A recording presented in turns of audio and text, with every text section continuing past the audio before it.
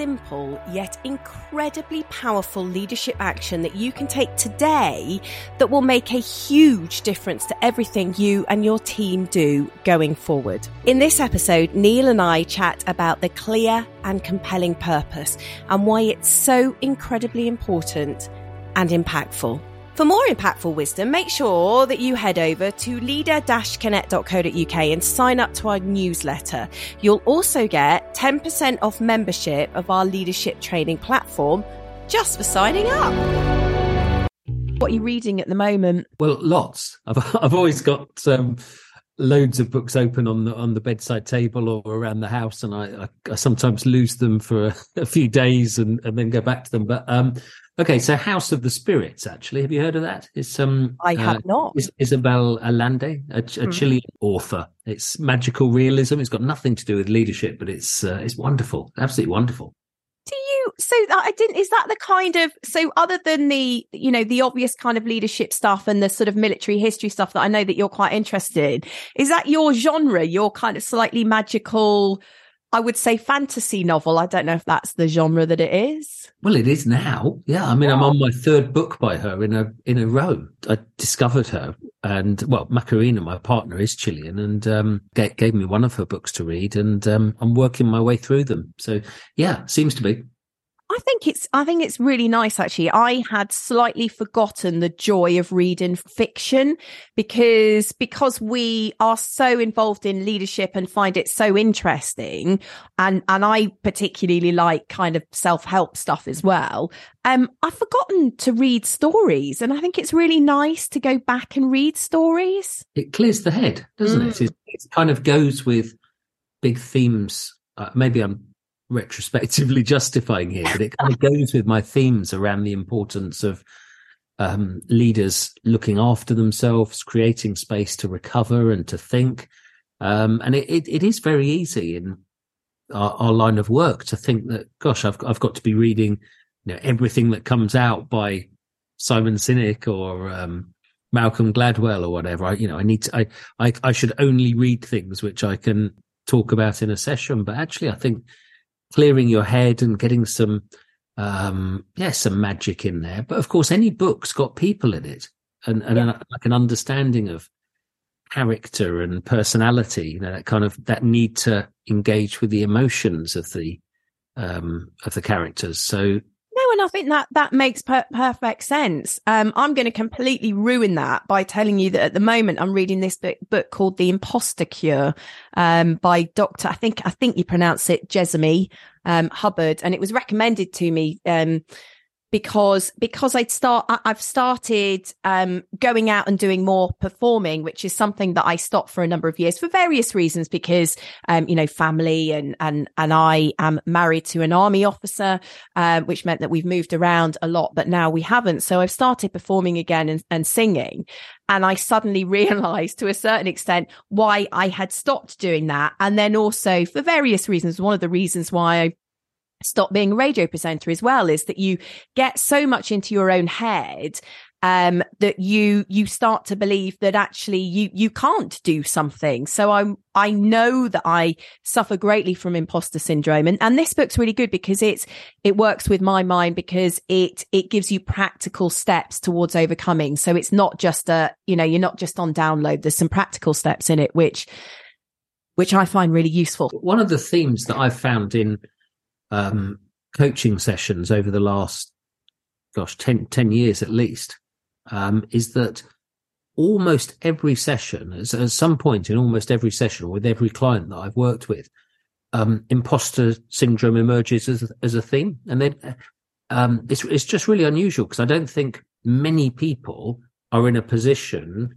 where they understand just how common it is. It's one of these things that people have, but for whatever reason conceal, because they think that admitting to it somehow makes it more real, or they don't imagine that everybody else has it. But I don't know statistically, but in my experience, pretty much 100% of people have imposter syndrome. And knowing that would just be so useful, wouldn't it?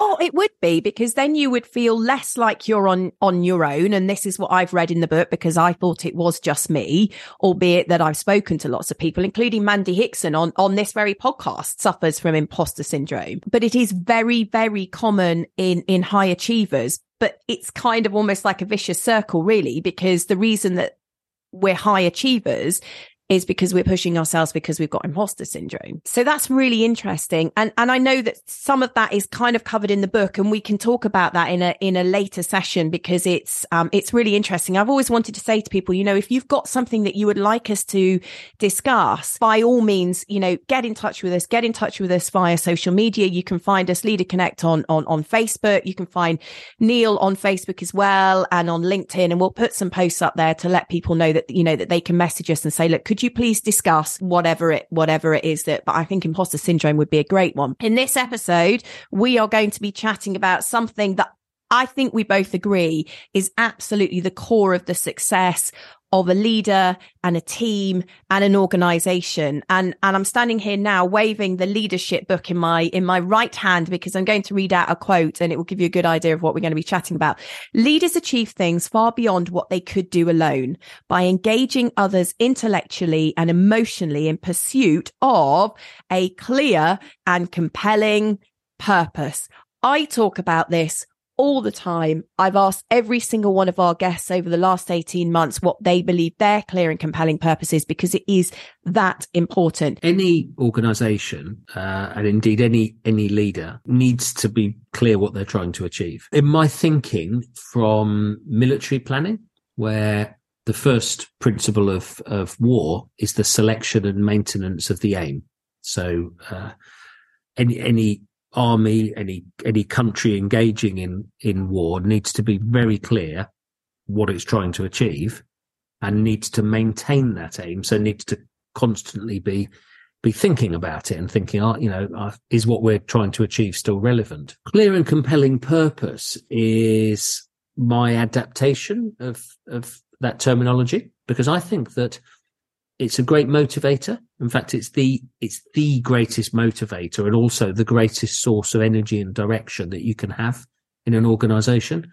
Clear and compelling purpose. Clear, plain English, or whatever language you're using, but absolutely plain language. So anybody who works anywhere in the organization can understand it. They can read it and they can understand it.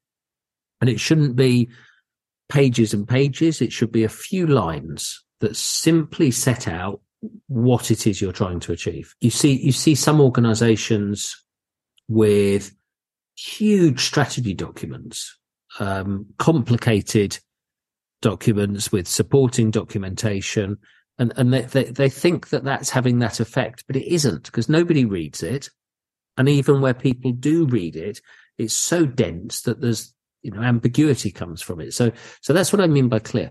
Compelling, well, it's got to be something worth doing. It's got to be something that when you read it, you think, yeah, do you know what?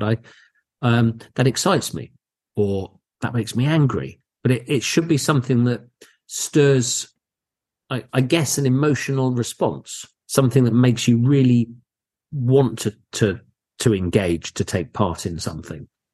And that statement, if you've got a good, clear and compelling purpose statement, two or three lines that say what you're trying to achieve in terms that get people going, that's almost all you need. You need remarkably little control or motivation from people. Often organizations where the leaders have to work really hard to motivate people, well, that's because what the people are doing either isn't very clear or isn't very exciting. So that's my take on it. Clear and it's the essence of running an organization that's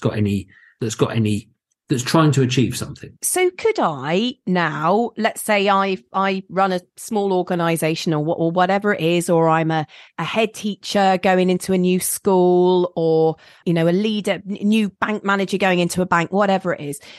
Could I then go into my office, sit and write 5 lines, come out and go, right, here you go. Here's our clear and compelling purpose. Is that gonna work? Or how do I even go about creating it? Yes. I mean, yes, you should. So a lot of leadership, in fact, all leadership is comes from people. Mm-hmm. So although the bank or the school will have certain things that they have to achieve, how it's done is a reflection of the people who are leading that endeavour. So I've worked with lots of schools over the years. So actually, it's quite an interesting specific example, and many through the process of coaching or leadership development have created one of these statements, created a clear and compelling purpose statement. And in every case, it's different because it depends where the school is, what the challenges it's facing are, what the cultural environment the school's in. One school, a school in an inner city area in one part of the country will be very, very different from a school in a more rural area on the other side of the country. And that will be a mix of, well, everything, all of the kind of the stew that makes up the people who are there, the backgrounds of the teachers, the upbringing, just really everything which feeds into every person in that school. So the head teacher of one school statement will be different from the head teacher of the other schools. So I wonder also then, what is the lifespan of a clear and compelling purpose? So if I'm setting up my business, I've come up with this clear and compelling purpose that's unique to my team, to my location, all of those kind of things. How long is it likely to last? Can I change it at some point as the business develops, or do we always keep the same clear and compelling purpose as we go along? Maybe a bit of both. I think it should be durable. It should be a resilient statement. It shouldn't be responding to what's going on this week. So I would think that if you get the statement right, it will only move at the same pace as sort of political, economic, social, technological changes around you. So you would expect it to change depending on what opportunities create themselves or what's going on in the outside world. But it wouldn't be. It's unlikely to be so responsive that it would be affected by something like COVID. But it would drive your behaviour in something like COVID. So if your statement was going to be something along the lines of, so one of the things I'm quite against is where people drive themselves by statistics or figures or, kind of these intangibles that people on the ground don't feel. Mm. So a school statement might talk about transforming the futures of our pupils by opening up the largest, and I'm sort of racking my brain to think of things that I've heard of or that we've developed in the last few years, but to open up the largest possible wide number of opportunities for our pupils, or to make sure another school's talked in terms of no door left unopened to their pupils. Mm. The theme of kind of leveling up the playing field to pupils in more deprived areas sometimes comes up. But whatever the statement is, you see, it then drives you to do things. You think, okay, so this field trip that I want to plan, or this particular way of teaching, does it serve the clear and compelling purpose? And that's how, once people understand the purpose and are excited by it, it can then drive creativity and engagement. And like you've just said, decision making, rejecting ideas, being able to go back to perhaps other layers of leadership and saying, well, no, that's not going to work because that doesn't fit with our clear and compelling purpose. It is, I suppose some people might call it the North Star or maybe the mission statement, but the fact that it's clear and compelling, and it's the compelling bit that I really like about it, because let's face it, we spend a disproportionate amount of our lives in a workspace. And if what we're doing isn't compelling and exciting, then what's the point in doing it? And I remember Dan Barcroft, who was our first ever guest on the Leader Connect podcast, who is, correct me if I'm wrong, he's the director of admissions and marketing for the University of Sheffield. And I think, and Dan, I'm so sorry again if I get this wrong, but I think his clear and compelling purpose was to offer something like a high-end experience to all of the students within the university, and literally every decision that they make within that team is governed by that really, really simple, clear and compelling purpose. And it's the high end bit that gets me kind of excited, because it suggests there's something that's exceptional and exciting and different. And I suppose, I went to university and I didn't necessarily get a high end experience, certainly with an awful lot of the stuff that I did. So I really liked Dan's one. One of the things that I ask individuals when they come on the podcast is having your own clear and compelling purpose.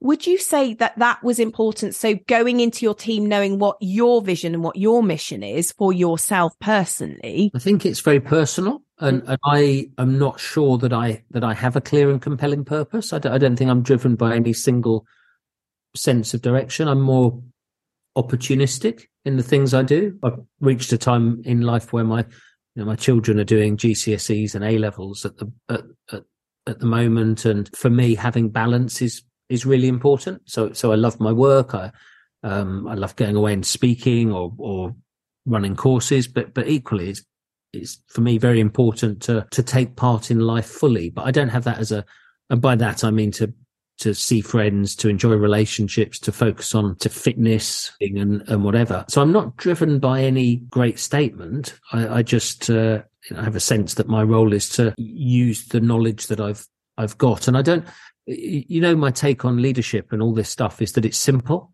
This isn't some huge academic exercise. It's simple. It's easy. Anyone can learn it. If you're a decent person and you put a little bit of thought into having a positive effect in the world and studying leadership, you absolutely can. So really just trying to share that message. And that is important to me, because I know where you get good leadership, you get happy people and successful people and productive people. Let's draw this episode of the Leader Connect podcast to an end. And it would be really, really great if people could perhaps post what they think their clear and compelling purpose is for their team. Share what your clear and compelling purpose is, because the more that, and I think for me, it was when I started to talk to people about it, I think I understood more what the clear and compelling purpose was. So by all means, please go on to all of our social media pages and start to share what your clear and compelling purpose is, and then more people can be inspired. Before you head off to do anything else, please hit subscribe or follow. The Leader Connect podcast is your one-stop shop for leadership wisdom that you can use immediately for huge impact, and we don't want you to miss a single episode. Also, make sure that you find us on Facebook and LinkedIn. Links to our social media are in the show notes below.